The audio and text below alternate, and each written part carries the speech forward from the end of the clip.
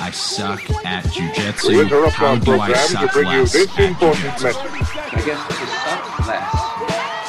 Ladies and gentlemen, the diabolical leader of the Headlock Squad.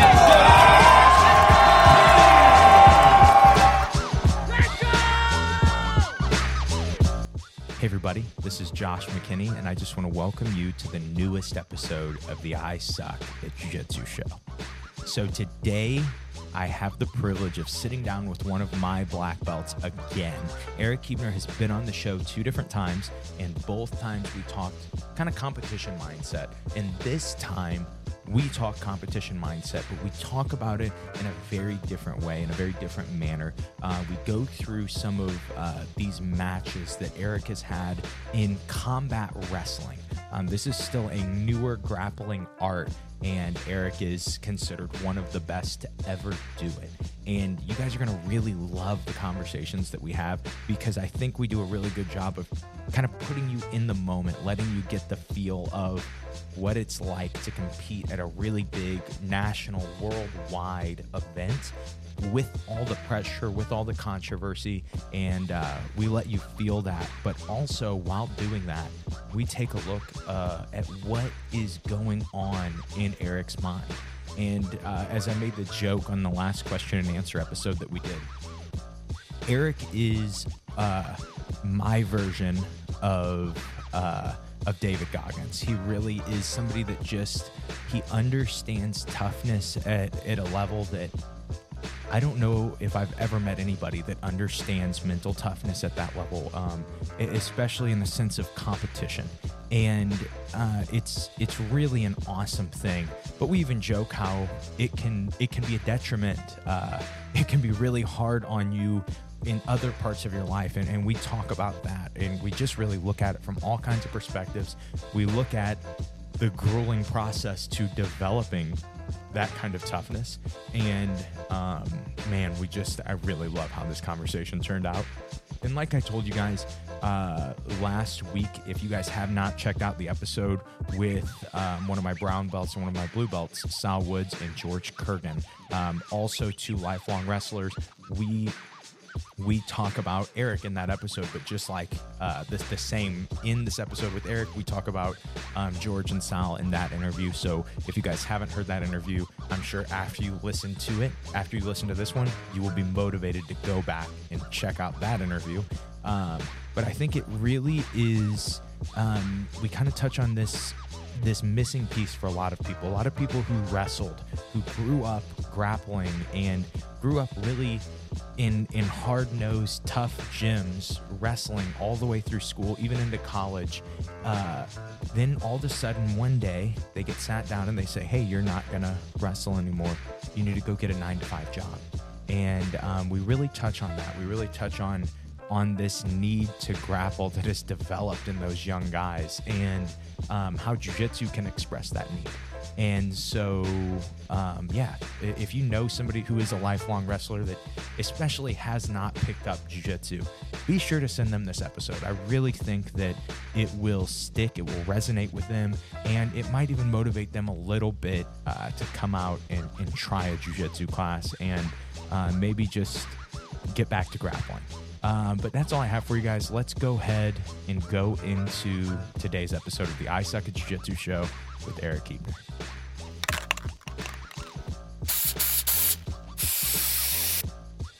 Oh, sorry. All right. Eric, how are you doing? I'm good, man. Good. Thanks for having me on. Yeah, it's been over 2 years. I didn't realize that it had been. We were kind of not sure when we did the last one, what the heck we talked about, but I know we didn't have a good studio.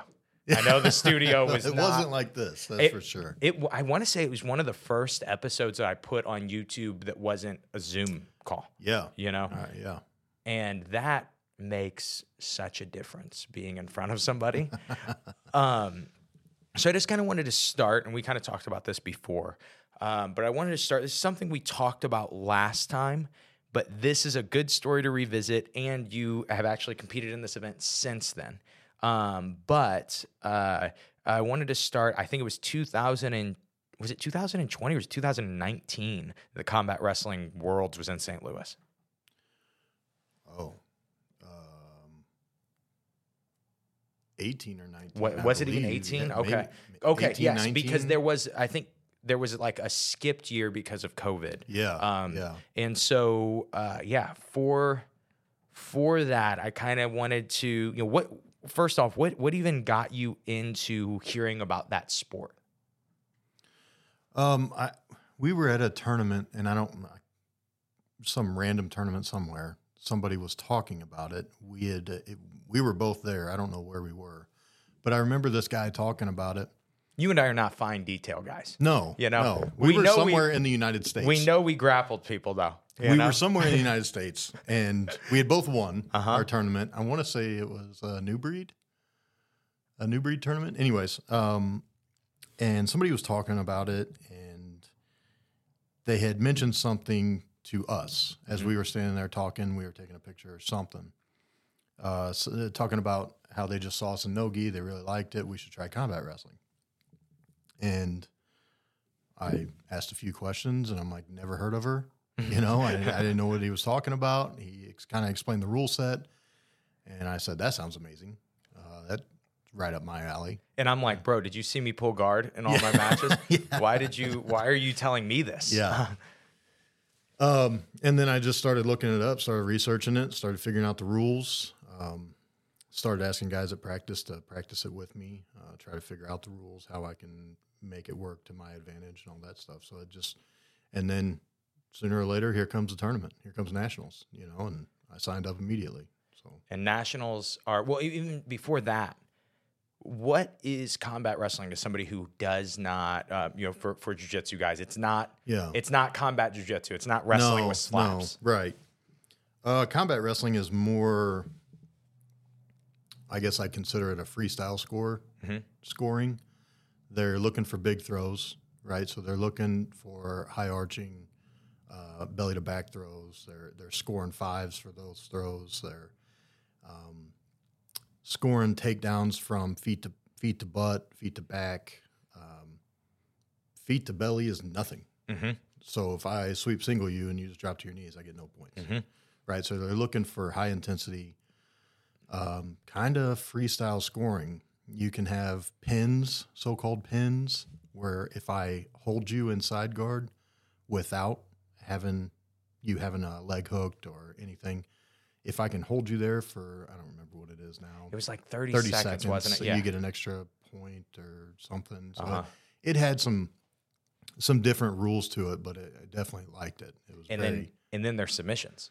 And there's full submissions, and if you don't get anything on the ground in about 30 seconds, they stand you right back up. Mm-hmm. So it's a very action-packed. They want action the whole time, kind of like freestyle. Yeah. If you ever watch Olympic freestyle Greco, they want action the whole time. So and then the wildest rule was all resets in the middle on the feet. So you could have somebody's back, both hooks, rear naked choke, and you fall out of bounds. Yep. Reset on the feet in the middle. Right. Nothing. Right. That is, that rule set was wild. I remember, we'll get to this part of the story. I remember arguing rules, not knowing any of the rules. But as I was arguing, I was like, oh, this sport is so new. Yeah. These guys think I know the rules. Like, I'll just keep the argument going. But for you, how did nationals go to make the national team? Because they're in St. Louis the first time you do them, right? Mm-hmm. And then how did those go for you? Man, that was a long time ago. I think at the first nationals I competed at, I had 4 or 5 matches. Mm-hmm. It was quite a few. It was a pretty good-sized bracket, and it was single elimination. I remember that. I mean, I remember winning them. I don't know. I don't remember how it went.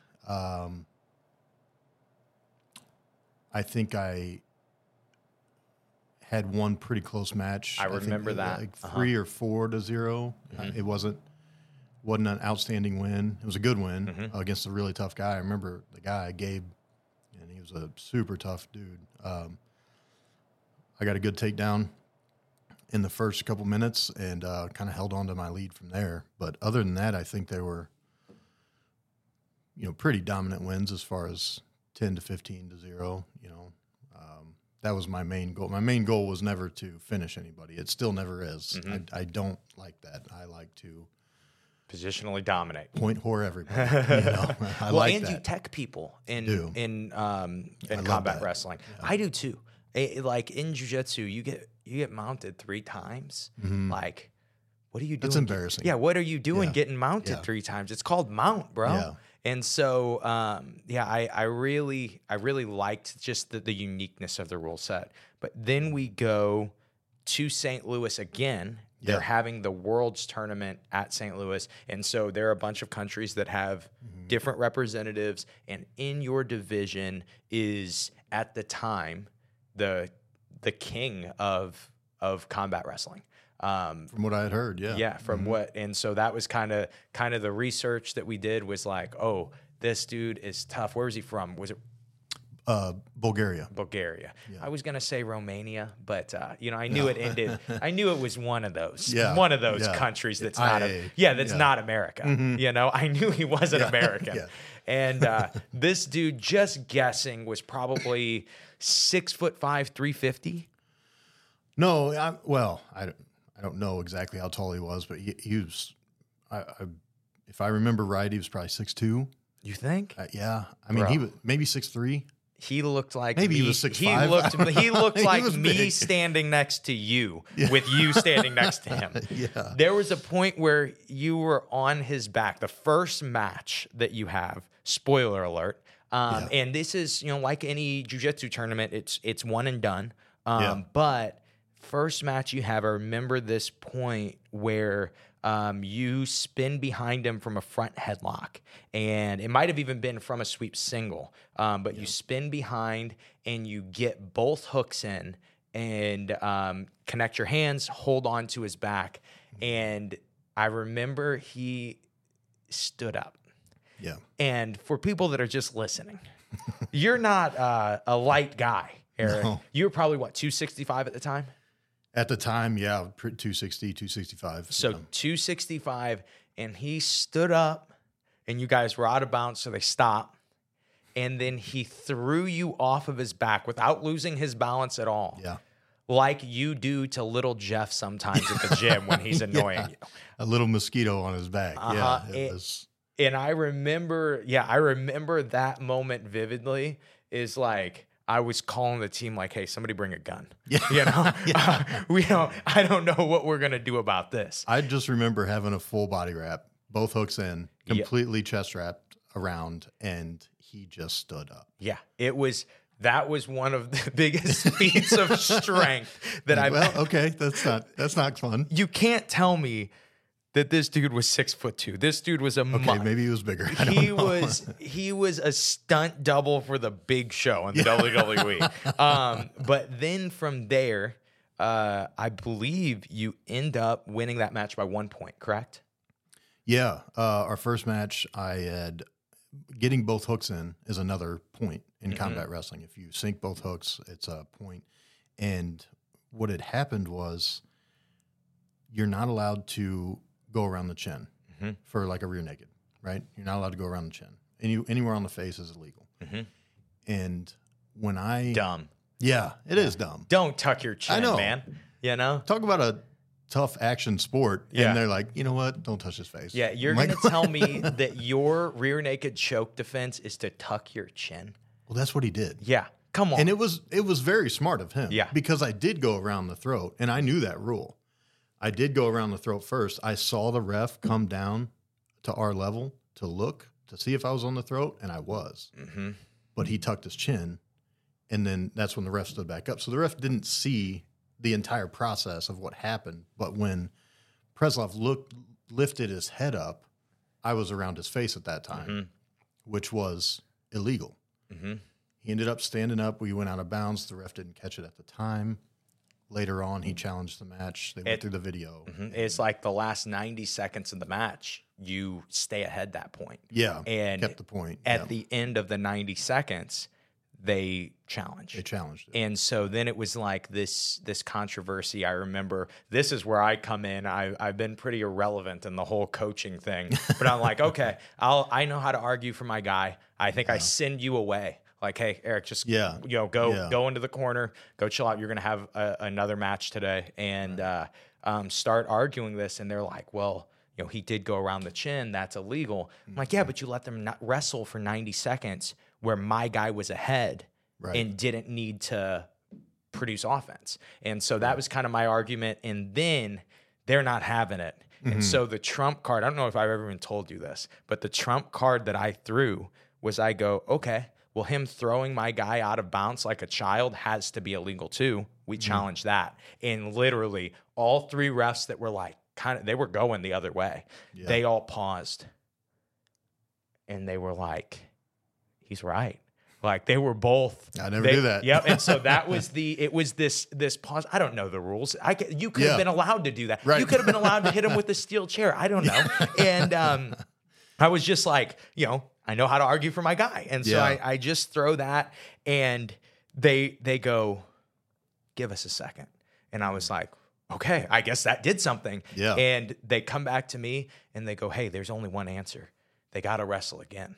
And I was like, that's the only answer? Yeah. I thought there was another answer. We won. Yeah, right. And I remember, and this is kind of why I wanted to start with this story. I remember your knees swollen up, you're beat up after that match. Oh, yeah. And I remember walking over and going, hey, Eric, you got to wrestle again. And you go, what? And I shook my head, and you go, okay. And just walked away. And I don't think we've ever talked about this. I don't know what your mindset is. I think you get about 30 minutes. What were, if you can remember, the thoughts going through your head in those 30 minutes? Oh, I definitely remember. Okay, let me hear it. That was a rough patch of my life, that 30 minutes. Yeah. Preslov was so physical. Mm-hmm. And I feel like I'm a physical grappler. Mm-hmm. I club pretty hard. When I sink something in, I sink it in pretty hard, and I feel like I'm a physical guy on my feet more than anything. He was twice as physical as I was. Yeah. And that got in my head, and I beat him because I was more technical, not because I was more physical. Mm-hmm. And that was the first thing I thought. I'm like, I have surgery in 2 weeks. I can't feel 3 of my fingers right now. My head, I think I had 2 black eyes after the match. My ear was halfway ripped off from the cauliflower. I was banged up. And that was the first thing for the first 2-3 minutes going through my head. Like, I don't know that I can do this again. Mm-hmm. That was one of the most physical matches I've ever been in. Mm-hmm. And I do remember that. I was sitting on the bleachers when you came up and told me. And I'm like, you have to be kidding me. You're joking, Josh. Yeah, there's no way. Like, we'll challenge something else. Yeah. My mind immediately went to excuses. Mm-hmm. It immediately went to, well, I want to challenge that he never took a shot. Yeah. I'm thinking, how can I re-challenge this and win this fight? And I remember that lasting for a good 5 minutes or so of making excuses in my head, trying to find ways to get out of this next match, trying to figure out how to weasel out, basically. And I went and got a drink of water, and I sat by myself, and I thought about it, and I'm like, I can get out of this. I can go talk to them about, I took 18 shots in 2 minutes. He didn't take any. Mm-hmm. I mean, where's the stalling in one? Mm-hmm. Let's rewatch that. Mm-hmm. I had all offense. He had 0. And I remember just stopping myself like, wait a second. Who are you? Mm-hmm. What are you thinking? Because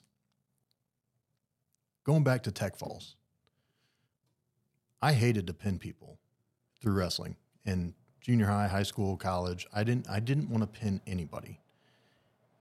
To me, it's the same thing in jiu-jitsu. The same reasoning I have in jiu-jitsu. If I submit somebody, this is just, I know this is not popular opinion. This is not popular opinion at all. If I submit someone, you in your head, especially local, if I go to a St. Louis tournament and I submit someone in the first minute, in your head, your mental thinking is, man, he just caught me. I got caught. I don't ever want you to think that. I want to, in jiu-jitsu, in gi jiu-jitsu, I want to beat you 40-0. And I want to put on 3 or 4 submissions and let them go. And and that's always been my thing, my whole life. That's been my thinking. And for those 5 minutes, I was thinking how to weasel my way out of that match.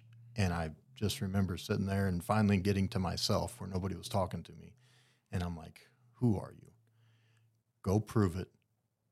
Prove to everyone, prove to him, because he thinks he lost by that point. I can't let him think that. You know what I mean? I can't let him believe that he can beat me. And I need to prove it again. And now, 10, 15 minutes after the match, I can't wait to fight him again. You know, I had to sit by myself and think about it and really dig deep and say, I have to prove it. I didn't prove it. I have to prove it now, you know. And I remember all of that. That was because that sunk my heart when I heard that I had to fight him again, you know. I remember just the difference, because I could see it on your face that you were like, man, I don't know. Like when I first told you, I don't know if I have it. Yeah. I don't know if I can. I didn't think I did. And, you know, I know that you have surgery in 2 weeks. If you would have said, hey, Josh, pack up the car, let's head home, I'd have said, you know what? Normally I would have told you no. But I think this time, this one situation, maybe we pack up the car, we head home. Yeah. And then I saw you do the Huebner hop and bouncing on your toes, and I was like, oh, he's ready. Let's go have this match again. Yeah. And you put it on in the next match. Yeah. It wasn't close in the next match. No, And I remember completely controlling the whole thing. You know? I remember about the first minute and a half, 2 minutes, it was a lot of hand fighting again. But then when the pace started from you and you started to realize like, oh, he's more tired than I am. I've got more than he does. Yeah. It was on. Yeah. I remember I went from coach to cheerleader in that moment of like, oh yeah, there's no more coaching that needs done. Yeah. We're just going wild now. And man, it was a great performance. Yeah. Thank you. Do you remember post match? Did it feel any different post match? It did. I knew it at that point. Yeah, I do remember. I remember walking over to you, hugging you, you breaking your watch. I did break that watch. Yeah.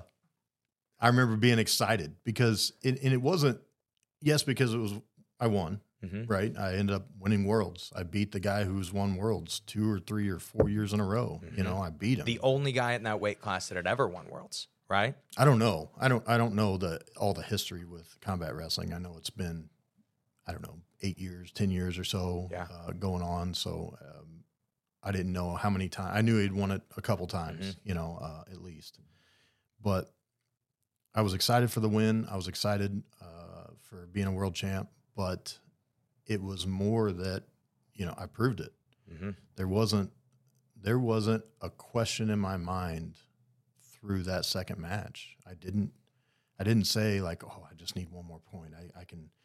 I can squeak by this. I was like, no, I attacked him the whole time. And I didn't question anything. I didn't question any foot movement. I didn't question any hand movement. I didn't question where my head was. I never questioned anything. I was out there to win, and that was 100%. And I proved it, that year. And then, I mean, fast forward, you this isn't the last time you do Combat Worlds. I feel, it wasn't the next year though that you got to compete again, was it? I believe it was. Yeah. Okay. So then it must have been 2018 and then 19 would have been 18 and 19, I believe. okay. Yeah. And yeah. so that would have been the next year. So how did the next year go of doing it? Worse. Yeah. The next year went worse. That was my surgery after that World Championships. I don't know if it was 2 weeks. I was just guessing, but 2 weeks, 5 weeks later, however long it was, that put me down for, I don't know. I think I was out of the gym for 6 months, you know, and you were struggling to even train up until Yeah. then. I just remember certain times you would be like, oh, hand went numb and be out for a few weeks. I went and it was, I had something in the back of my neck where my arm went numb for like a month, you know, and finally ended up getting it fixed. But, you know, it was injury after injury, and getting back in the gym was difficult to do. And of course, my diet never changed, and it never will. I'm still eating pizza, drinking beer, eating cheeseburgers, you know, but I just wasn't in the gym 7 days a week like I had been for the past 8 years, you know, just starting jiu-jitsu and my entire life before that. So I never outworked my diet, but I always stayed in what I considered really good shape. I could fight any 7-minute match, no problem, you know. Well, then I couldn't anymore. My diet never changed over a 6-8 month recovery time. And I got fat. I got real fat. I got lazy. I got slow. And before you know it, I got 3-4 months and I got combat nationals again. So I started training, and I started training a couple times a week, you know, 2-3 times a week. And then I'd have a week where I'd have 5 and another week where I'd have 2, and having the kids and trying You make me do nationals with you. I did. You I know? did make you go with me. And it was only guilt that brought me there. I'm like, this dude is coming back from a broken neck. Yeah. I've never shot a takedown in my life. Yeah. I guess we'll do combat wrestling nationals. So I can make excuses after excuses. I didn't train, you know. Nationals was tough again, you know, and then I ended up winning it somehow. I had some easy matches, I had some tough matches, and then won it again when we were there. And what was that, Arkansas or That sounds Kansas? right. Or I think it was Arkansas. yeah. We never know. No, we've been everywhere. Who knows? Some other state than Illinois. So anyways, no, it didn't go near as good. I didn't train. You know, I didn't live up to my potential, and I knew I wasn't. So you go. What was your placing at Worlds that year? So I lost to Kulikov. I lost to Preslov that year in overtime on a push out. Another rule that I didn't understand: when you're in overtime and you step out of bounds, kind of like freestyle scoring, it is a point. And he pushed me out of bounds, and he got a point and won the match. So I ended up with second in my bracket. I got ultra heavyweight, second place at Worlds. And then I spoke with the team kind of after the tournament, and there's a few other guys that could have gone in the open, the open world champion. And I remember speaking with a few guys, the coach and a few of the other guys, and they really wanted me to sign up for the open after that loss. And so I did. And I had a bunch more matches that day. I had a bunch more, I don't know, 6 more matches that day. I don't remember. A bunch of tough matches, and I ended up winning Worlds again. I fought all the way through the finals. I remember I had France, I think, in the finals, and he was the, I want to say 185 or 205 pound guy who won Worlds in France, or for France, and ended up having him in the finals. And he was just a strong, scrappy guy, you know. And I think I ended up with 2 takedowns on him and won the match. I think 4-0, something like that. And became the open world champ that year, and second in my division. I remember watching and being like, what the heck is going on? Why does Eric keep, because like there was no commentary and there was no, I was like watching online and I remember being like, okay, I know he lost one, but why is he still out there? Yeah. Why does he keep wrestling? Yeah. Why does he keep wrestling? Yeah. And it was like you had like 6 more matches. Right. And it eventually, I was like, I think that this is the open class. Yeah. I think that he doesn't just have a 50-person division. Right. I think this is the open class. Yeah. And it was really cool to see you come back on that. How were you feeling between divisions? Like, okay, now I'm gonna go wrestle again. It was the same thing. It was, I remember when I lost, I freaked out, and I'm not bragging. I don't feel like it's bragging, but I haven't lost in a long time because I've trained really hard for a long time. And I freaked out. I'm like, what in the world just happened? My entire year just flashed in front of my eyes. And I just completely downplayed myself. Like, you idiot. You have ruined everything. I beat myself up so bad. I shook his hand, shook the ref's hand. The coach had my clothes in his hand. I didn't want to talk to him. He knew it. I'm like, I don't need to speak to you. I grabbed my clothes and I ran downstairs. I ran outside in Romania. I don't know where I was. And I started doing sprints. And in some alley by this school where we were at in a country I've never been to. So sitting there in rash guard shorts and wrestling shoes, just doing sprints up and down this alley, just freaking out that I had lost. And just flashing back and just beating the crap out of myself mentally. And when I came back in, some of the team was standing around and we were going over, what had happened that day and everything. And they had talked to me about going in the open, and I didn't want to at first. I'm like, I'm done. I'm out of here. I can't believe I just lost. I'm broken. Yeah. I'm mentally broke. Physically broke and mentally broke. I can't do it. And I remember sitting on the bleachers again, just ready to leave, ready to go home. And a couple guys came up and talked to me, and they're like, "Hey, we think you're it for the team. We've got a couple guys who are willing to go if you're going to say no, but we think you're the one who's going to sign up for the USA to represent us in the open." And as soon as I heard those words, my mind switched again. It's that switch that we talked about a few times. I have that switch somehow that I'm just like, okay, done. No more feeling sorry for yourself. No more beating yourself up. I'm done. And they signed me up for the open, and there was no losing at that point, and I just did everything I could to win the rest of it. And I had some tough matches. I had a lot of countries I'd never even heard of in that bracket. And I'm like, I don't know who this guy is.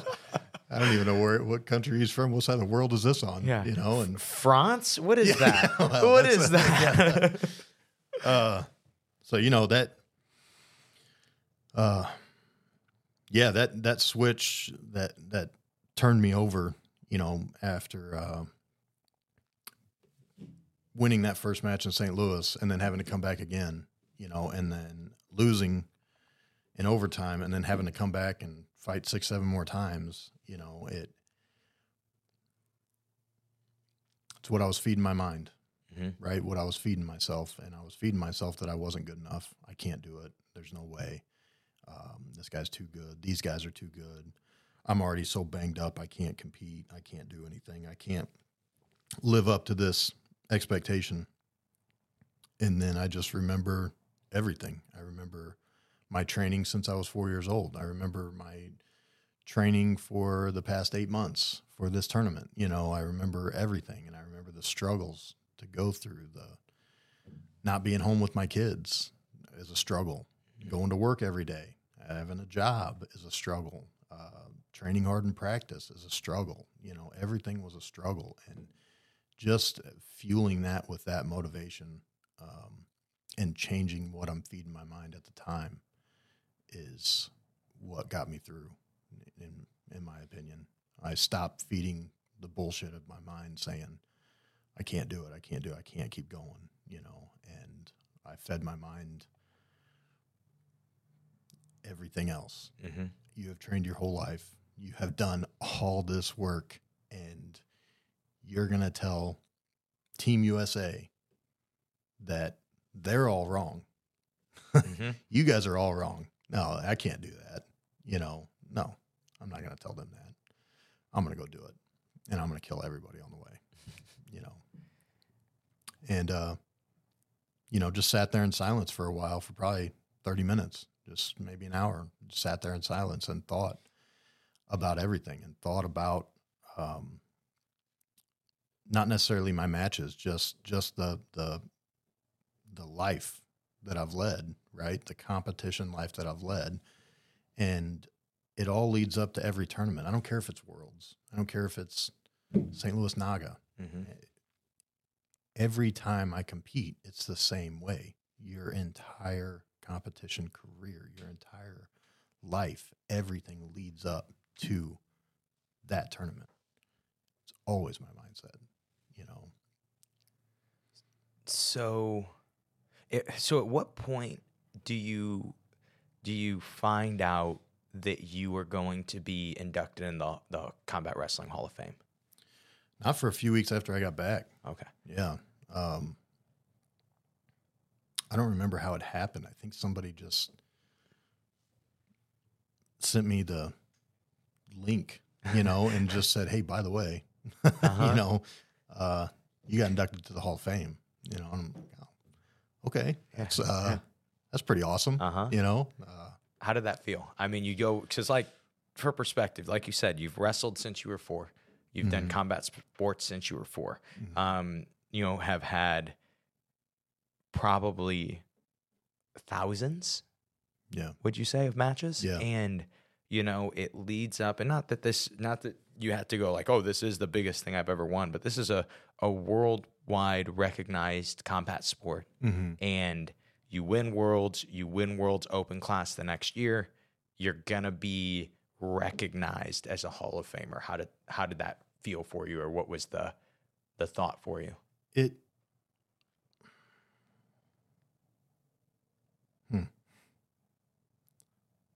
Not good enough. Yeah. It felt good. Uh-huh. It felt good to be recognized that way. It felt good to be a 2-time world champ. It felt good to be a Hall of Famer, but none of it lasted. Mm-hmm. It felt good for a couple days. It felt good. I don't care if it's jiu-jitsu, it's combat wrestling, it's freestyle Greco, it doesn't matter. Getting to be in the Hall of Fame, it's what I thought was what I worked my whole life for, mm-hmm. And then what I realized was I don't think anything's ever going to be enough. I'm still going to go compete, mm-hmm. And it just puts more of a target on my back, mm-hmm. Little Jeff giving me crap every day for it. Oh, Combat Wrestling Hall of Famer, everybody. I'm going to kill him tomorrow, by the way. No, it was good, but it wasn't enough. It still isn't. Mm-hmm. It still isn't enough. It's never going to be enough. I don't care what I win. Mm-hmm. I don't care if I win Worlds 10 more times. It's not going to be enough. What about 11? Why can't I do 11? Why can't I do 12? Why can't I do 13? And that's probably just a competitor's mind or an mm-hmm. athlete's mind. But, now I'm master 2. And I'm like, why can't I? I should be winning that. Mm-hmm. And then I should win it next year. I should win it the year after that. And, it's like the rings they got us for being world champ. And I put them on, and they're giant. Mm-hmm. They're gaudy. They're huge, I'm like, I can't actually wear these anywhere. Uh-huh. But my wife gives me a little bit of crap about it. She's like, yeah, you can't actually wear those, and it's, when we talk about it, this was past, now we talk differently about it, but when we talked about it before, she's like, what's enough? You've won worlds twice. Mm-hmm. You've competed in everything in jiu-jitsu. You've won everything you can. You got to go to worlds. You got to do this. You got to compete in the next one. You're always looking for this. You're always looking for that. And it's the same thing as being put in the Hall of Fame. It's like, yeah, but I only have 2 rings Mm-hmm. on my finger. I have 4 fingers. I have a on lot each more hand, to go. Yeah. And it's weird. Uh-huh. It's never enough. Do you think that same mentality is the mentality that clicks in at the time where you say to yourself, all that training, all these competitions have led to this moment? Do you think that those two things are related? I guess those two thought processes of it's never enough. Yeah, absolutely.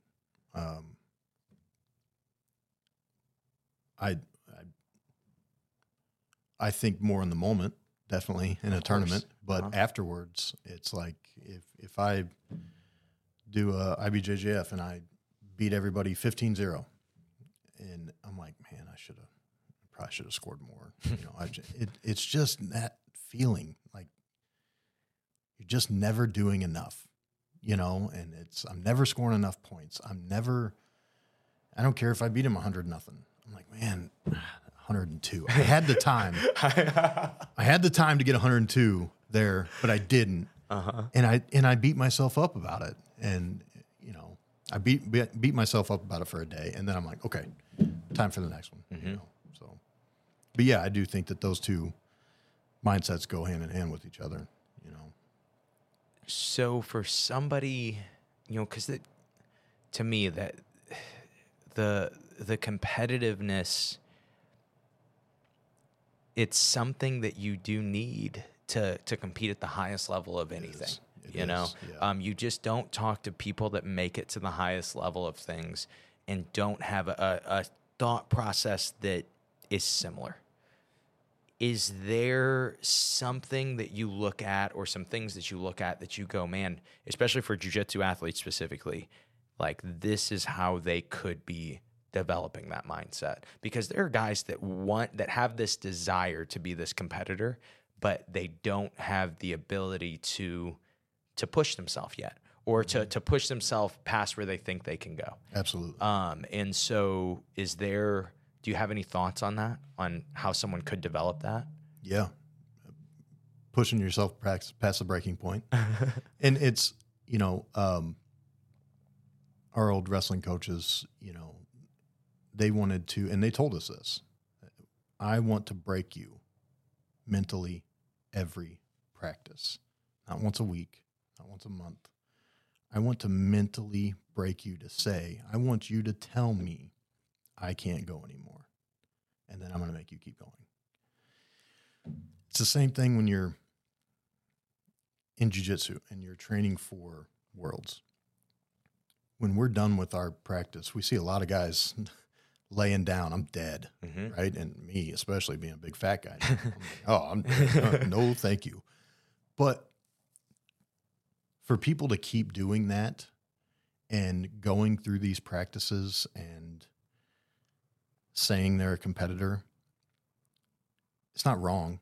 Mm-hmm.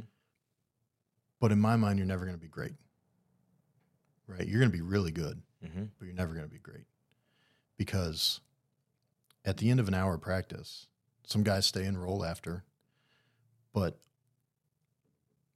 at that point in time in your life, what is your priorities, right? So me now being 36, 2 kids, 1 on the way, like my priorities are my kids. I'm going to train hard and I'm going to do what I have to do to be ready for a tournament, because my mindset isn't that I'm going to try to be a 15-time world champ anymore. I want to watch my kids do what they do, right? I can't be as selfish as I used to be, but I can't explain how I was. And I was that way. And I still kind of am. Secretly, I still kind of am. I do still want to win it all. But anyways, it's those times when you go to open mat and you roll every round in a 1 hour period and you're laying on the mat and you're saying, I am dead. I was lucky enough to have those people in my life to say, you're not done. Mm-hmm. We don't have that as much anymore now that we're adults, but that's where your mindset has to kick in. Like, I am so tired, I can't move. Yes, you can. Yes, you can keep going. Yes, you can open those doors and walk through and get a workout in with some weights and then come back in and roll with another guy. You can push yourself past your breaking point. And that's the mind you have to have. When you push yourself past that breaking point over and over and over again, when you compete, you've been broken. Mm-hmm. You've been broken down, and you have been broken so many times to where if you're down by 5, you still have it, and you still have it. You know what I mean? Mm-hmm. You've been broken like that before. You were broken like that 2 weeks ago. But you still have that mindset to keep going and to score that 6, to be ahead 1. You know what I mean? You can still have that, but it takes a lot more than what you think. Mm-hmm. Because what you think is you're done in those practices. And that's where you become a little weak. Mm-hmm. You're like, yeah, I'm done. I'm really, really tired. Yeah, we know you're really, really tired, but you're broke. Mm-hmm. Can you push yourself past that breaking point? Right? Every day, not just once or twice. Every day, can you push yourself past that breaking point? That's why I brought up priorities, mm-hmm. right? Because we're adults and we have time. We can't be in the gym 4 or 5 hours a day, but you can push yourself past that breaking point every day that you're in the gym. You can. It's what you want to put into it. And that is going to callous your mind into what I believe mine has been put into. And there's no stopping me whatsoever. I don't care who it is. I think I'm going to beat him. Mm-hmm. Because I've been past that breaking point thousands of times to where I can't get up anymore. But I still do. Mm-hmm. You still keep going.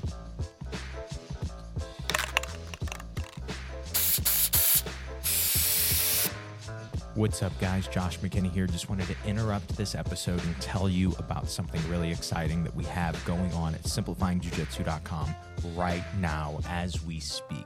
And that is this. If you want to level up your guard passing, if you want to have an understanding of guard passing that nobody in your gym, nobody that you compete against has, you need to understand distance from guard passing. More specifically, you need to understand chest over chest and excessive distance and the importance of these two distances and how these two distances make you unsweepable, unsubmittable while you are on top. And the more you can understand them, the more you can attain these two distances, the more you can bounce back and forth between these two distances, and the more you are immune to jiu-jitsu while you are on top. And the only way to get this understanding right now is with the seminars that I did at Watson Martial Arts and Parada Jiu-Jitsu over the last couple months. These two seminars combined for the price of one will change the way you look at guard passing. They will change the way you look at top in general.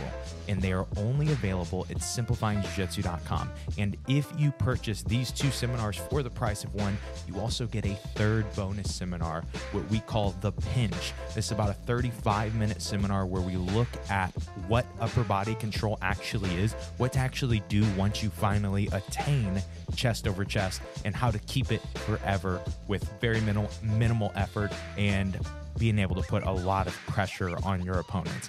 And that is, again, only available at simplifyingjujitsu.com. We'll make sure to link it in the description. Let's go ahead and get back to the episode.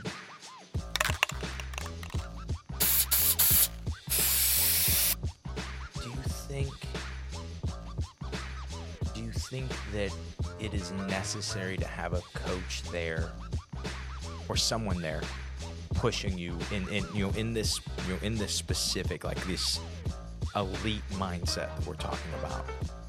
Do you think it's possible once you get to that point to simply be self-motivated with your training, or do you think you need a coach that says, okay, now you're wrestling this guy and you're starting from the feet? I think you need that to start to figure out what your breaking point is. Give it 2 weeks with somebody just standing over you to find out what your breaking point is, right? If I was doing it to you and I found out what your breaking point was, I had that match limit number, that amount of effort that I saw you put in, and I see that breaking point that you have to where you can't get up off the mat anymore. Now I'll know, and I can coach you through that, right? I can help you through that breaking point, but it won't take long till you do it on your own. Then everything builds off of it, right? Your muscle builds off of it. Your endurance builds off of it. Your eating habits build off of it. Your family life builds off of it. Your mentality changes. I've been broken. I've been mentally beat down, physically beat down to where I can't go anymore. But I got back up and I kept doing it. And that's the difficult part, is knowing what your breaking point is and seeing how you can handle yourself after that. Do you feel like there becomes a point that you do have this callous mind, or do you feel like it is losable once you're there?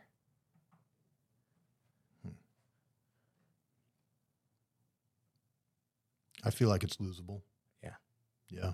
I feel like it is a calloused mind. It is a craziness, I guess, a mental disorder, right? It probably is. It definitely is. Okay. Yeah, it probably is some kind of mental disorder. Yeah, I'm not a psychologist, and I don't know the names of any countries either, but yeah, it's definitely, there's definitely something wrong. Yeah. Definitely. Yeah. Well, I know that. But, no, I do think it can be lost, and it's something that you have to continue to do, because your breaking point's going to change throughout your life. Me being 36 now, my breaking point's different than what it was when I was 25, right? Or is it? I don't know. That's the problem. Yeah. Right? Because I've definitely lost what I've had early stages of jiu-jitsu, but I can get it back. You know what I mean? If I want to prioritize that, then I can get it back. You can find your breaking point again, and know what it is. If you know your breaking point, I would consider you to be really close to unstoppable. If you've pushed yourself past that breaking point and truly know the breaking point, not really, really, really tired. Breaking point. I am broke. That's the point I need to get at, where I'm broke. For the past 2 years, I've been really, really, really tired, but I haven't hit my breaking point. You know what I mean? And that's what, we used to do on like Saturdays and Sundays. We would hit the breaking point, right? By 8 a.m., we'd have that breaking point. But we trained till 5. That's how much farther I can go. From 8 a.m. to 5 p.m. My practices would start at 6. At 8 o'clock a.m., I'm dead. I'm really, really tired. I think I'm broke. I just went through a 2-hour practice. I'm dead. But we didn't. We left. We went and got our running shoes on. We went for a 3 to 4 mile run. We got back. We went to the gym. We got a workout in. You got back. You changed clothes. You went back on the mat. I mean, your breaking point is nothing. It's something that you have to figure out that you can beat. You know what I mean? You can mentally beat yourself by finding out what your breaking point is and knowing that you don't have to stop. You're physically tired, yes. You're really, really, really tired, and you're mentally broke at that point. But how much longer can you go? To me, if your wife and kids, or if you're a single guy and you have that Saturday and Sunday, find it. Mm-hmm. Find what your breaking point is. Find that point where you go back in to change clothes for your next practice, and you sit down and you're like, I can't get back up. I'm having a really hard time get back up. I'm having a hard time drinking water because my hands are so shaky because I've practiced so hard already today. Find that point and then keep going and see what you can do. You know, what if we put, and obviously this does go back to priorities, but if we put a time constraint on somebody that, their goal is to win big in jiu-jitsu, but their time that is dedicated is 10 hours a week they get to dedicate to doing jiu-jitsu. Right. In not even just physically, more what mentally should their focus be? How should they be focused on getting to that point? And I even know for some people, they're like, man, 10 hours a week is even a lot for me. Sure. And so like, what would be for someone like that? You're talking just coming to practice, right? On the mat. Yes, mat on the time, mat.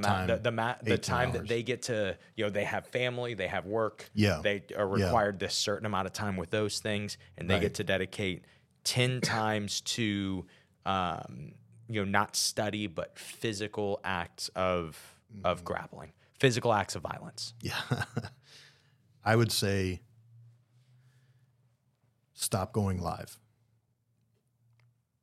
I would say for your 10 hours, 2 hours a day, 5 days a week, stop going live. As hard as you physically exert yourself by going live 30 minutes a day, exert yourself harder in drilling.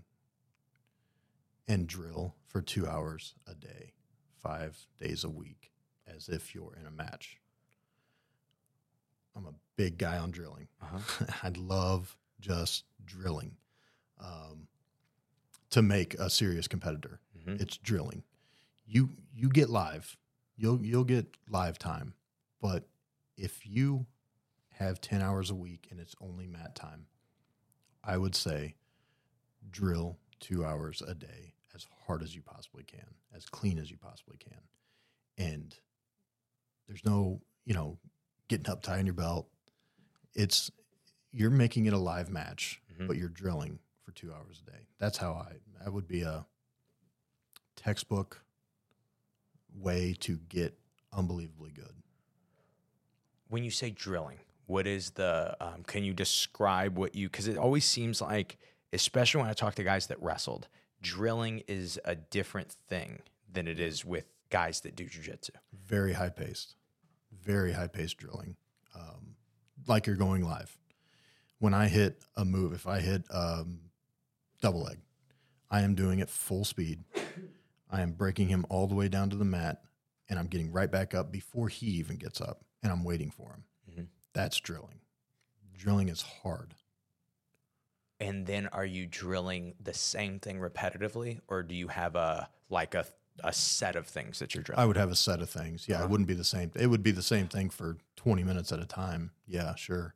But it would change up. I'm still basing off this 2 hours a day, 5 days a week. But I would go 20 minutes or so on each individual thing that I wanted to work, and I would work it so unbelievably hard to where I'm broken after 35 minutes of it, to where I have to really push myself to get through the next hour and a half. I mean, I'm that far. I want to go that hard off the bat of drilling to where I don't want to do anymore. My mind starts telling me, right? It starts telling me, well, if I just took that extra step, I'll get an extra second break, right? Your mind starts telling you these things. I'm going to take a break here. I'm going to get the side control, and I'm going to drill this easy move, right? I'm going to drill crossing over into mount for 20 minutes. There's my break. That's the tricks that your mind plays on you, right? And that's not what I'm talking. I'm not talking about drilling something easy. Mm-hmm. I'm talking about drilling really physical, hard exercises for 2 hours. And that's what I think it should be. It's more of you're still trying to break yourself mentally. Mm-hmm. You're trying to get your mind to tell you those things, to tell you, I'm good. I'm good on these. I'm good enough. I don't need to drill these anymore. I don't need to drill that hard on this move anymore. That's what your mind starts telling you. I don't know if you've ever heard those things. Of course. Okay. That's what your mind starts telling you, and you start believing it. Mm-hmm. You start believing those things. And that's where somebody needs to smack you across the face and be like, what are you doing? You just hit this blast double 35 times. And on your 36th time, you stood up and put your hands on your hips and walked around for a second. You're broke. You're broke. I don't care what you say. I don't care if you needed to catch a breath. I don't care about any of it. You let your mind win. Mm-hmm. Just then. Those extra 5-6 seconds that you took a break, you let your mind win. That's how I view it. Man, I totally get it. I think that's something that is lost in jiu-jitsu now, is because I think for developing skills, people are getting away from repetitive drilling. But I do look at the physicality, because it's something we've done forever, right? Mm-hmm. It's like you do this a bunch of times. The physicality difference of repetitive drilling, and it may be a combination of repetitive drilling plus you getting up 100 times on top of it, to reset the move. Yeah. And I think it's like it is the amount of offense that you have to do in those drills, right, that does push you physically like nothing else. Mm-hmm. And again, I think a lot of wrestlers would agree with that. And it's just something I think maybe I've picked up in that. But I remember drilling thousands of knee cuts, right? Yeah. And then it's funny. There's like, because now the big push in jiu-jitsu is like, oh yeah, we don't drill at all. Mm-hmm. And I can't say that I drilled for years that knee cut, and I did competed at the beginning of, I guess, 2023, and I was doing a bunch of no-gi, and in no-gi, I don't knee cut a lot. Mm-hmm. And for whatever reason, in my match, it was what was available, and I found myself hitting like 4 or 5 knee cuts. And it's like I hadn't went for a knee cut in 6 months. Yeah. You know what I mean? And like, it's already embedded in your brain. Yeah, since I had a gi on, I hadn't done it, but it was just like, no, that was what was there. Yeah. And especially that was what was there when the cardio was going. And like, that was the physical recollection that I had when I was really tired, was like, yeah, your body does this when you're really tired. Right. You just jump over to the knee cut, right? Yeah. So I want to say we've done probably an hour at this point of just kind of mindset. And so before we kind of move on, is there anything you have to add to at least like the mental toughness aspect that we've been talking about? I think that if you can feed your mind differently, you'll start acting differently. What do you mean by that? If you feed your mind negative thoughts, you're going to be negative, right? If you feed your mind positive thoughts, you're going to be positive. And I'm no scholar at any of this, mm-hmm. You know what I mean? But for some reason with jiu-jitsu and wrestling, it's always clicked for me.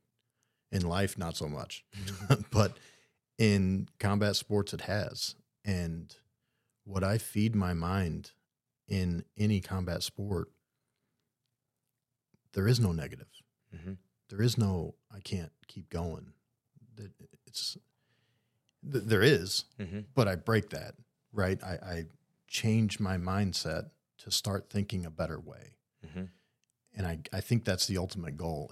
If I can think the other way, if I can tell myself, oh man, I'm having surgery here in a couple weeks, I better take it easy, or I better not practice as hard today, or I better not do this, I better not do that. That's you lying to yourself, in my mind, mm-hmm. in my opinion.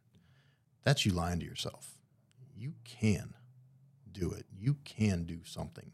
You know, if you have knee surgery on your left leg, you can still work out the rest of your body. Mm-hmm. What's stopping you? You know, probably even easier because you're on pain pills. You know, I can work out all day. I don't care. What time is it? But just feeding your mind differently, you know, and those times that we talked about where I lose and I freak out and I feed my mind the crap saying, you can't do it. You're done. Mm-hmm. You are done. You're physically beat up. You're mentally broke. That's it. That's all you got. You gave it everything you got. You didn't win. Sorry. You're not as good. Mm-hmm. And then realize you're doing it to yourself. Your mind is telling you these things because you're so physically exerted that you want to stop. Yeah, I want to go drink a beer and have a piece of pizza. Yeah. But is that going to help me win? You know, is that going to make myself think the right way? Thinking the right way is different. Mm-hmm. It's not giving in to everything that you think. You know, stop yourself from thinking that way and say, I'm down by 5 in the middle of a match. Well, I'm just going to make sure he doesn't score anymore, and I'll maybe try to score a couple and make it not as bad, mm-hmm. right? That's what your mind's going to tell you. You know what I mean? Mm-hmm. And that's what you have to realize, that you're playing tricks on yourself. Your mind is telling you to kind of give up, mm-hmm. show some exertion, but you're done. You know what I mean? Mm-hmm. And that's where, if you can change the mentality of how you view every match that way, then that's the point I would try to get across, is change the way you think about every situation and every practice and every drill and every live go, every tournament. Think of it like you're training for Worlds. Like you are trying to break yourself. You are trying to see the extent of what your body can do, mm-hmm. and then go farther than that. You know what I mean? That's the message I would try to get across, I guess. And that's something I've noticed too. Obviously, I've known you for a really long time, but mm-hmm. even in this conversation, the mindset that is negative is always focused on the past or the future. It's always, this happened. I can't believe this happened. Or it's, I can't go further, than, I never thought of it like that. You're right. And I've something I've picked up from you is like that the mindset that works is present. I can control this 1 second, mm-hmm. and then I can control this next second. And then and that's all that I'm in control of. Right. And that's all I can think about. Oh, you're tired. And that's like kind of what I argue about, when people talk about, especially when mentality wise, we're like, man, I'm so exhausted, I can't do anything. Mm-hmm. It's like, no, you could do one more. Yeah. You could do one more thing. Mm-hmm. You could fight for one more guard pass. You could fight for one more sweep. You could fight for one more takedown. But what you're thinking is, well, if I fail on this, then I'll be completely empty, and then I'll get submitted. Then I'll be completely empty. And I just, something that I really focused on even for myself over the last few years. And this is kind of why I ask about having a coach help you with it. When I will go to Revive and, really push the training hard, and then Junior has another super soldier like walk out of the closet and he's like, okay, you're going to do stand up with him. Yeah. And I'm like, oh, okay. Where did this guy come from? Where did this? What is this, a bear? Like, what are we doing here? Yeah. And then another D1 wrestler. And then it's like, if there's a takedown, you restart from the feet. Yeah. I'm like, wait, I didn't even do takedowns, man. Like, and you do this over and over, and it creates this this thing where you start to realize, like, oh, I was just worried about getting taken down. I was just worried about getting too tired later. Mm-hmm. Exactly. Yeah. And like, I'm I thought that I was worried about having to drive home, mm-hmm. And it's mm-hmm. like, Jeff drove with me. He can drive if I need him to. Is he old enough to drive? No, okay. He's not. But that's just like, I think to that, and I just noticed that difference in mentality for me as a competitor has been like, in deep matches now, the thought process has been, I am against the clock. There's 2 minutes. I need to get off 10 moves. I need to get off. That's the only way I'm going to win this is if I can get off this. Sprint. And it becomes this difference in mentality where so many matches that I have, even the ones I lose, I stop and I'm like, man, I just didn't get it done in time. I just didn't have enough time. And it stopped being like, oh, I was done. I just didn't have anything else. Yeah. And I think that shift to being present has made just a monstrous difference for me. Right.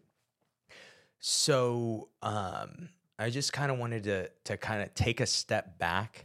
I know we've been very present with this conversation, but I was curious for you, and this is something I just recently, I don't know when the come out of each of these were, I just recently had Kurgan and Sal on together, and I was curious just about the shift from wrestling to jiu-jitsu, because I know so many guys that wrestled their whole life that absolutely should do jiu-jitsu. Yes. They don't make that shift. They don't come back and keep grappling. And so whether they get out of high school or they get out of college, but there just comes this day where it's like, yeah, you can't wrestle anymore. Now go have a job, now go do regular stuff. Yeah. And if you were to throw on a bathrobe or a rash guard, you could still grapple. Yeah.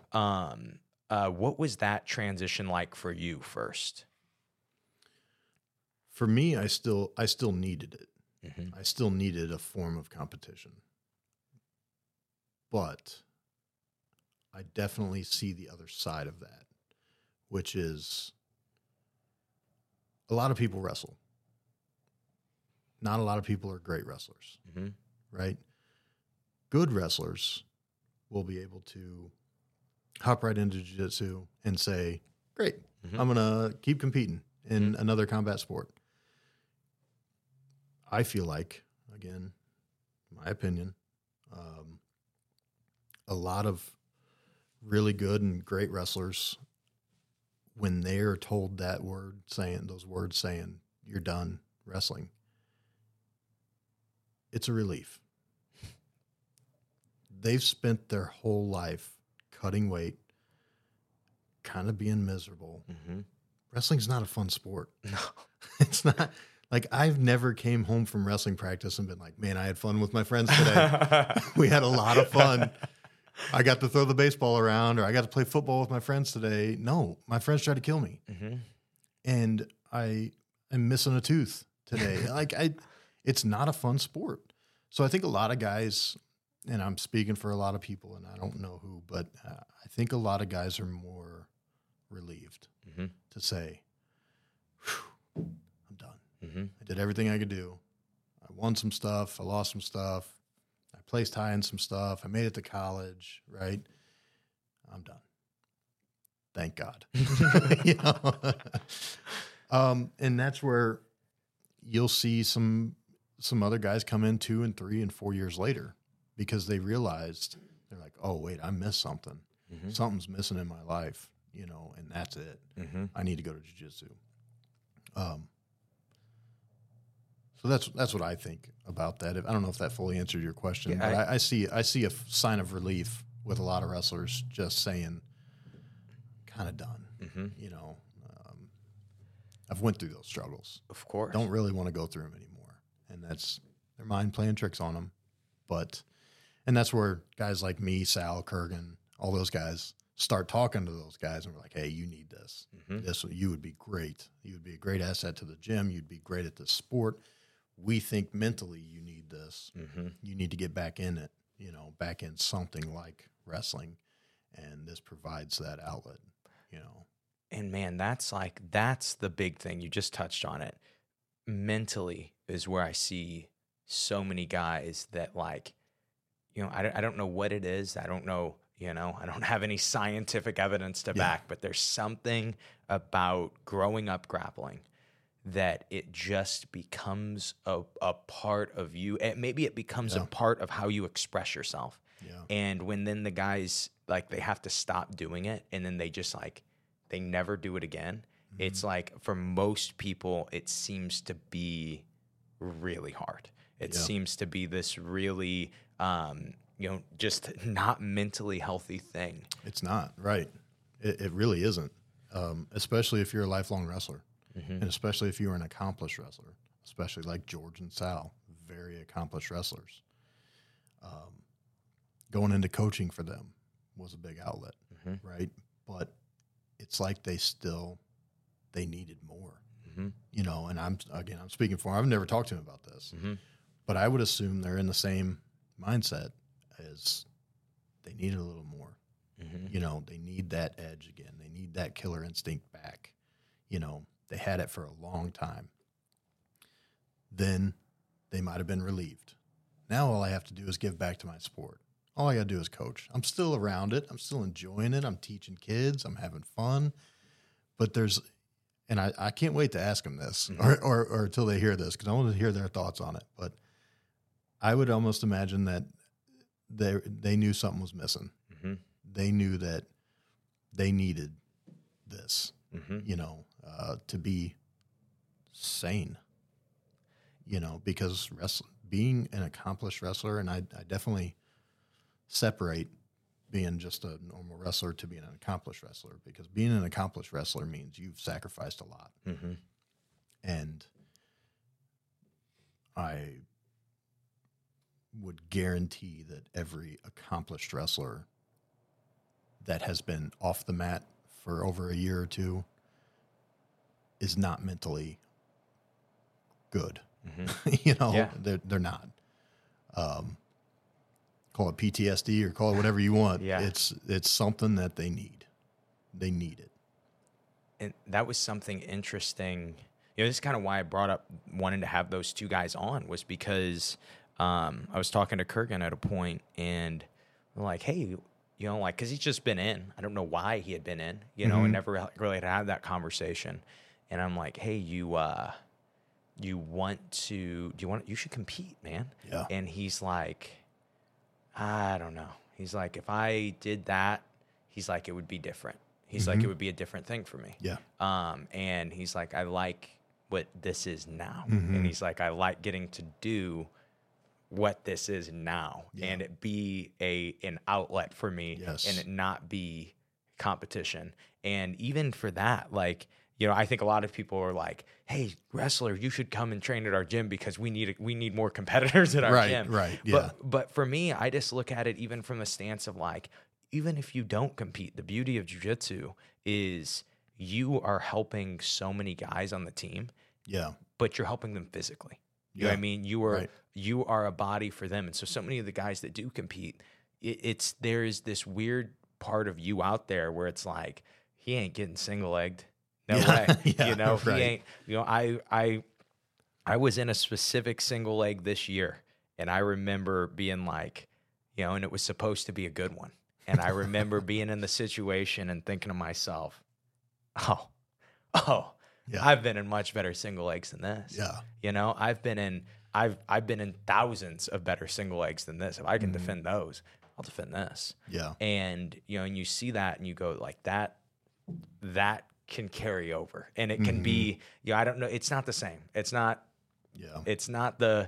isn't the weight cut and then the competition and then gorging yourself with food, you know, it isn't that, but it is something. And, I do think that, you know, so many guys could benefit that are like, man, I used to wrestle and I need something. It doesn't have to be jiu-jitsu competition, you know? No. Some guys it does. Yeah. You know, it just absolutely does. To me, it still does. I know. I have to compete. I have to. And that's what motivates you to train. Yes. Right? Is if there's not a competition, it's like, why am I training, bro? What am I doing? Yeah. But like for someone like George who finds happiness in hanging out with his friends, you know, who finds happiness in jiu-jitsu class, you know, like I just think that, you know, jiu-jitsu can be different for different people at different times. And I see this and I'm like, you know, but then there's still times that it's like, hey, it's got to be competition for me. Yeah. It's just what it is. For me, I'm still the same about like competing. I've never not been a competitor. I dread the time that I won't be a competitor. Right. You know, Yeah. I look to lose a big part of yourself. Yeah. And I'm like, that has been, for me, that's been, you know, I have been a jiu-jitsu competitor longer than I was not a jiu-jitsu competitor. You know, I was alive for 14 years before I started competing, and I've done jiu-jitsu for 15. Yeah. And it's like, I'm at this point where I'm like, I don't even know how I would be able to. You know, we'll cross that bridge when it comes to it. Yeah. But I do see that for myself, and I can't be like, oh yeah, just for everybody it can be this way. But I know for a lot of guys, it can just be something that is enjoyable. And I think it is. And again, I haven't talked to him about this. I can't wait to hear it. But I think George and Sal and other wrestlers of their caliber,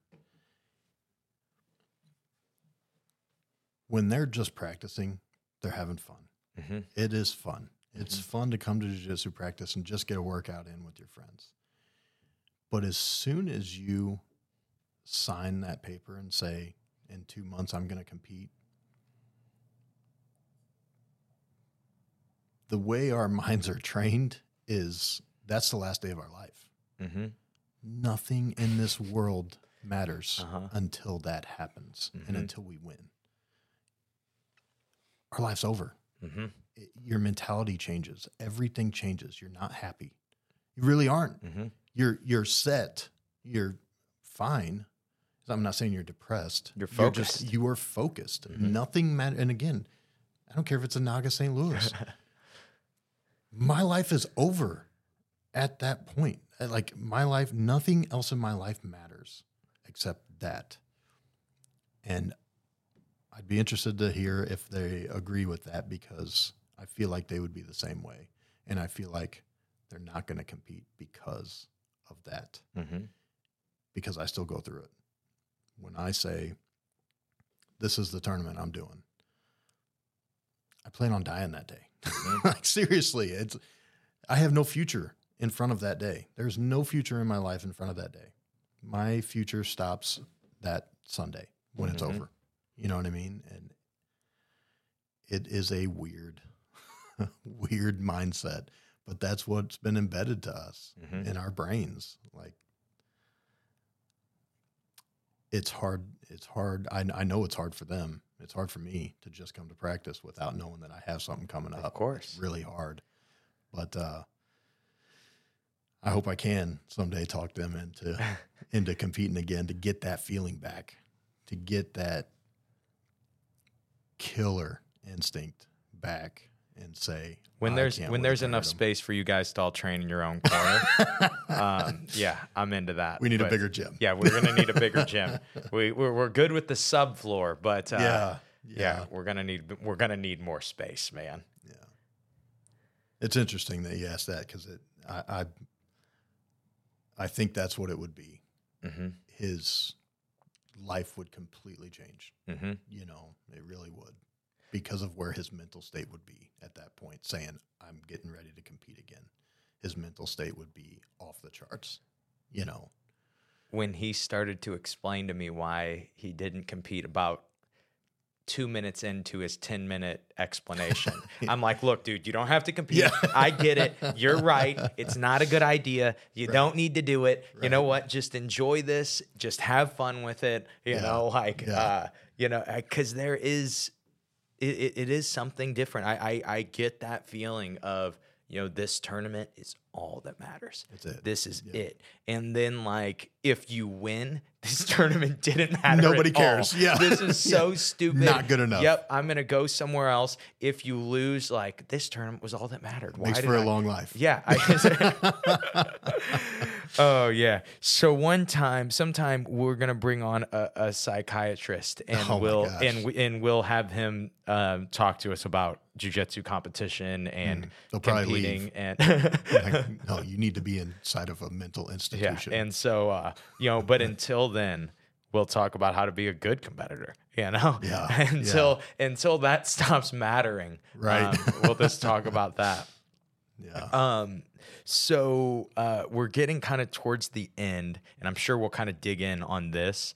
But something I've been finishing the podcasts with lately is what is some of the best or the best jiu-jitsu advice that you've ever gotten?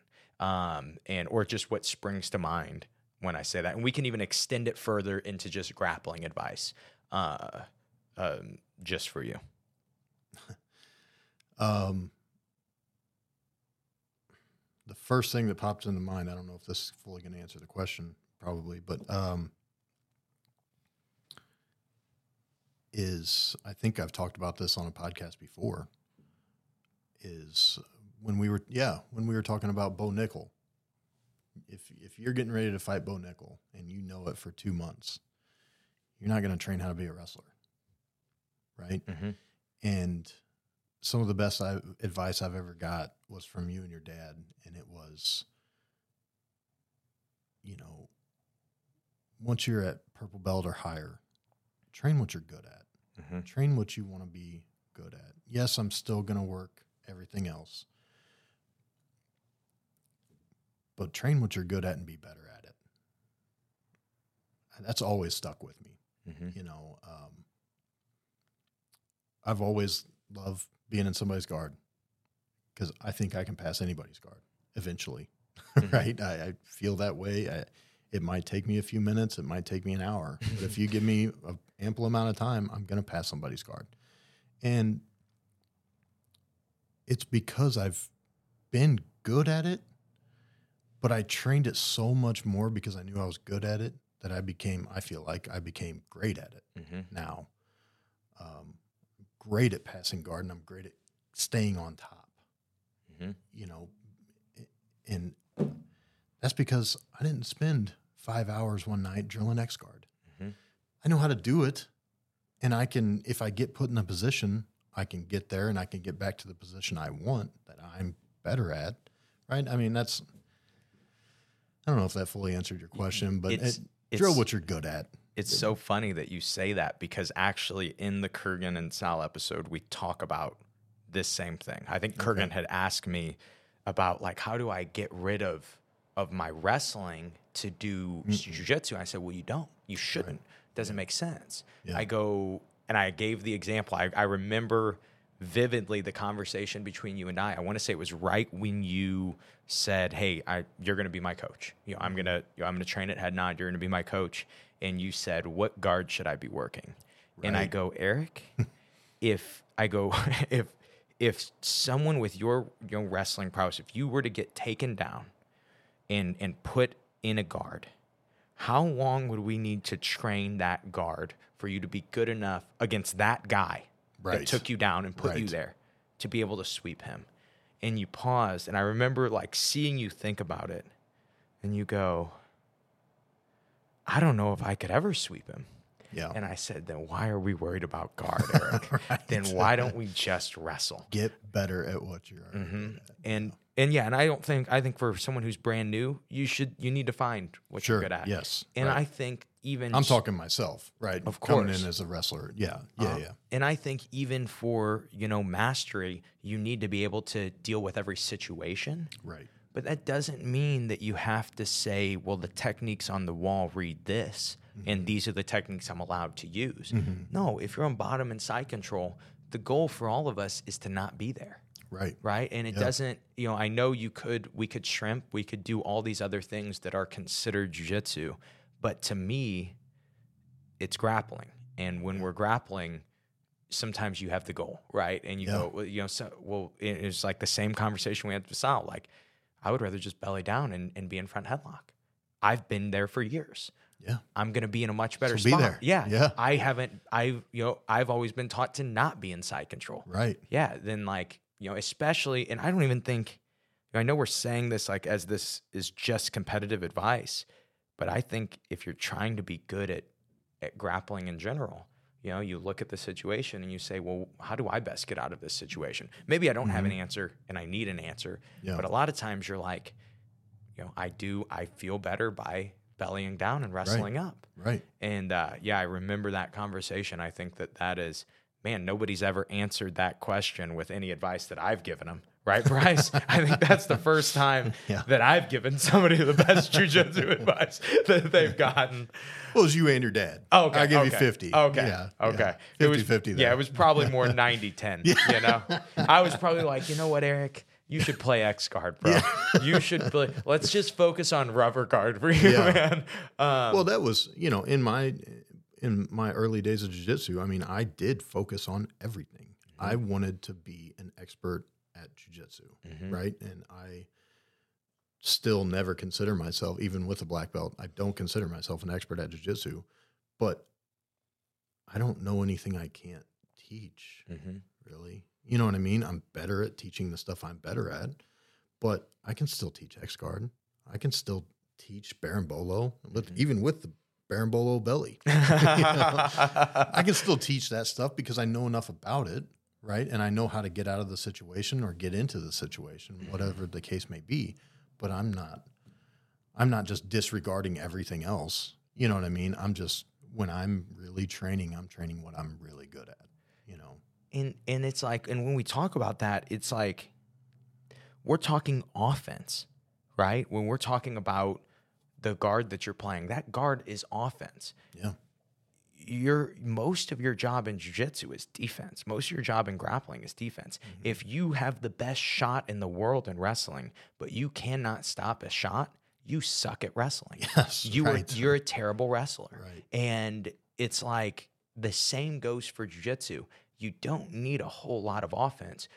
It's you versus one person. You need to be able to prevent them from doing things to you. Right. And I just think that gets lost for so many people. It's like, no, I have to know 15 moves from every single guard. Yeah. And it's like, dude, when I'm in competition mode, especially, I'm playing maybe one guard. Most likely I'm avoiding guard completely, and I'm playing it, in a weird way where I'm like, no, my bottom game is just about getting on top.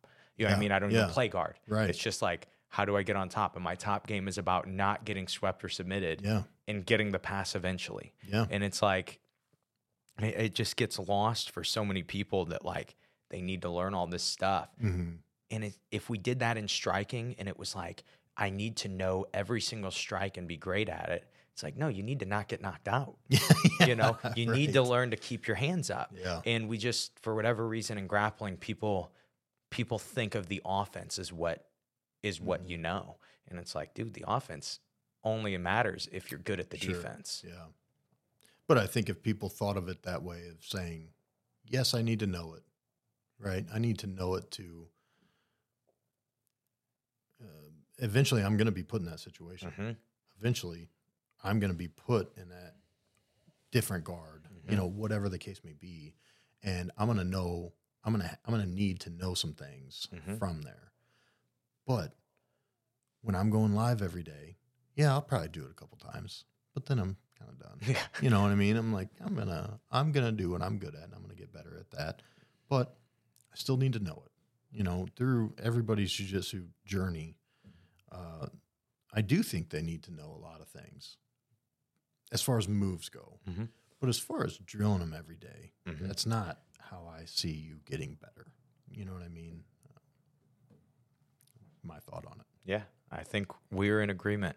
Eric, anything you want to say to finish? I don't think so. Thanks for having me on again. Man, thanks for being on. I really enjoyed this. I look forward to when we get Jeff Scholes to be a psychologist for us and tell us about our mental issues. I want to be on a podcast with Jeff right here. Yeah, that's what I'm saying. Like, and he would be like, so Josh and Eric, how does that make you feel? I'm just gonna fight him. Let me show you how it makes me feel. This is how I feel. All right. I'm gonna show you how to physically. It will dominate you for the rest of your life, Jeff. I just want you to know that. I like it.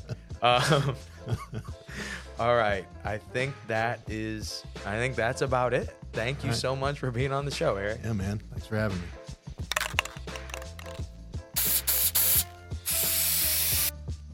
And that is the episode.